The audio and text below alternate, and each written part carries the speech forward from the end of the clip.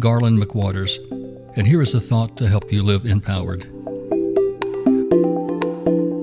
You were born in love to love. Love powers your soul. Love is the penetrating energy of the universe, and you were born bathed in it. Love animates every atom of your being. It is the energy of the soul. It is the essence of everything in the universe. Love is a word unto itself that cannot be defined or replaced by any other word or phrase, though poets and philosophers and scientists have tried. And love is the essence of you.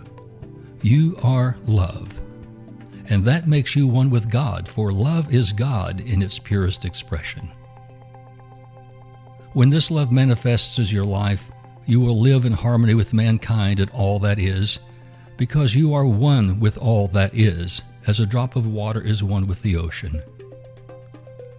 When living in love, the self-centered ego loses itself in a life of compassion and kindness. The love-powered soul self is fully present in each moment as we co-create a flow of both giving and receiving love. In this flow, we attract and connect with other souls who bring us joy and a sense of belonging to something larger than ourselves.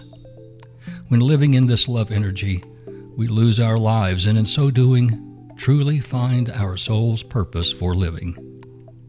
When living in love, we live peacefully with mankind, as well as in harmony with the animal and plant kingdoms and with all of creation. Our thoughts and intentions are only loving always. And when confronted by the self-centered who are encrusted in their shells of pride and greed and fear, we envelop them with loving kindness, in faith that they will once again bathe in the love energy into which they were born and find the peace that is beyond all understanding. I'm Garland McWaters, and I encourage you to live today fully loving and fully empowered. Encourage the spirit, enliven the heart, enlighten the mind, and enlarge the expectations of living in yourself and in others.